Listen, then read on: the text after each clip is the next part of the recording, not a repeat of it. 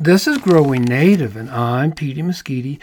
Hey, I was looking out the window of our home admiring a foraging curved-billed thrasher. It was searching the litter under the trees and shrubs out there, searching like only a curved-billed thrasher can search. Litter was flying this way and that until it found some morsel to devour, probably seed, it being winter and all. But it was busy thrashing that litter. And I don't think that's where the name thrasher came from. Maybe thrashers decided to live up to the name, as in, I'll show you, Thrasher. But anyway, it's quite comical looking, and less it's your newly seeded garden bed, and then it's not so funny. No. Many adjectives are added to the beginning of curved-billed thrasher. But anyway, listen. The reason I was looking out the window to begin with was the hope of seeing another bird I'd seen foraging under shrubs in our yard. I'd only seen it in the shadows, but I noticed this distinctive foraging technique, sort of a backwards hopping scratch. Gotta be a towhee, I thought. Well, lo and behold, I was watching that thrasher, and out hops a towhee from the shadows, a spotted towhee, not a green-tailed towhee, not a canyon towhee, not an Abers towhee, but a spotted towhee. Oh, yeah, and it did a few of those foraging, back-hop, scratching techniques before the thrasher chased it off. Thrashers don't like to share. That scratching, that two-legged back-hop scratch, towhees do that. And some sparrow species do it as well. I watched white-crowned sparrows do it. And a bunch of white-crowned sparrows are on the ground doing it. It's so cute. They look like a bunch of jumping toys. Ms. Mesquite says they look like a bunch of popcorn. Towhees and sparrows are in the same family, and they would say, of course we're in the same family, and that's why we do that, the two-legged back-hop scratch.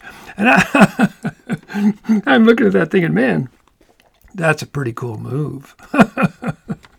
Could I work that into something, some of my dancing techniques? Well, anyway, I hadn't seen a spotted towhee at our home in quite a while, so I was pretty excited, and I still am excited. They have a black head, black back, black neck, white chest, black wings with white spots, and very cool rufous sides. And my old Peterson Guide to the Western Birds is called the rufous-sided towhee, but now it's two distinct species. The eastern towhee from Texas eastward, and then the one in the Mesquite compound, and beyond us, the western version called the spotted towhee. 4 species of towhees can be found in the borderlands around you and me. Number 1, the green-tailed towhee, very cute with a rufous cap. Number 2, the canyon towhee, total rascals. Oh, they're leave the truck window open. Towhee time. Let's see, number 3, Abert's towhee. I got a check mark by it in my book, but I can't remember where I saw it. I bet by the stream down by the creek. And let's see, number 4, the spotted towhee. And what a neat scientific name for the spotted towhee, Pipilo maculatus. Pipilo sounds like the name of a town, right? I'm from Pipilo, Texas. But it's from a Latin word meaning to peep. Peep. So maybe it should be Pipilo maculatus. The species name, maculatus, means spotted. So those white spots on the black wings, spotted maculatus. I mean, how fun to have spotted towhees doing their two-legged back-hop scratching in the litter around our home. Oh, that is so cool. That is so cool. I'm telling you what, I'm going to have to add that two-legged back-hop scratch to my dance repertoire.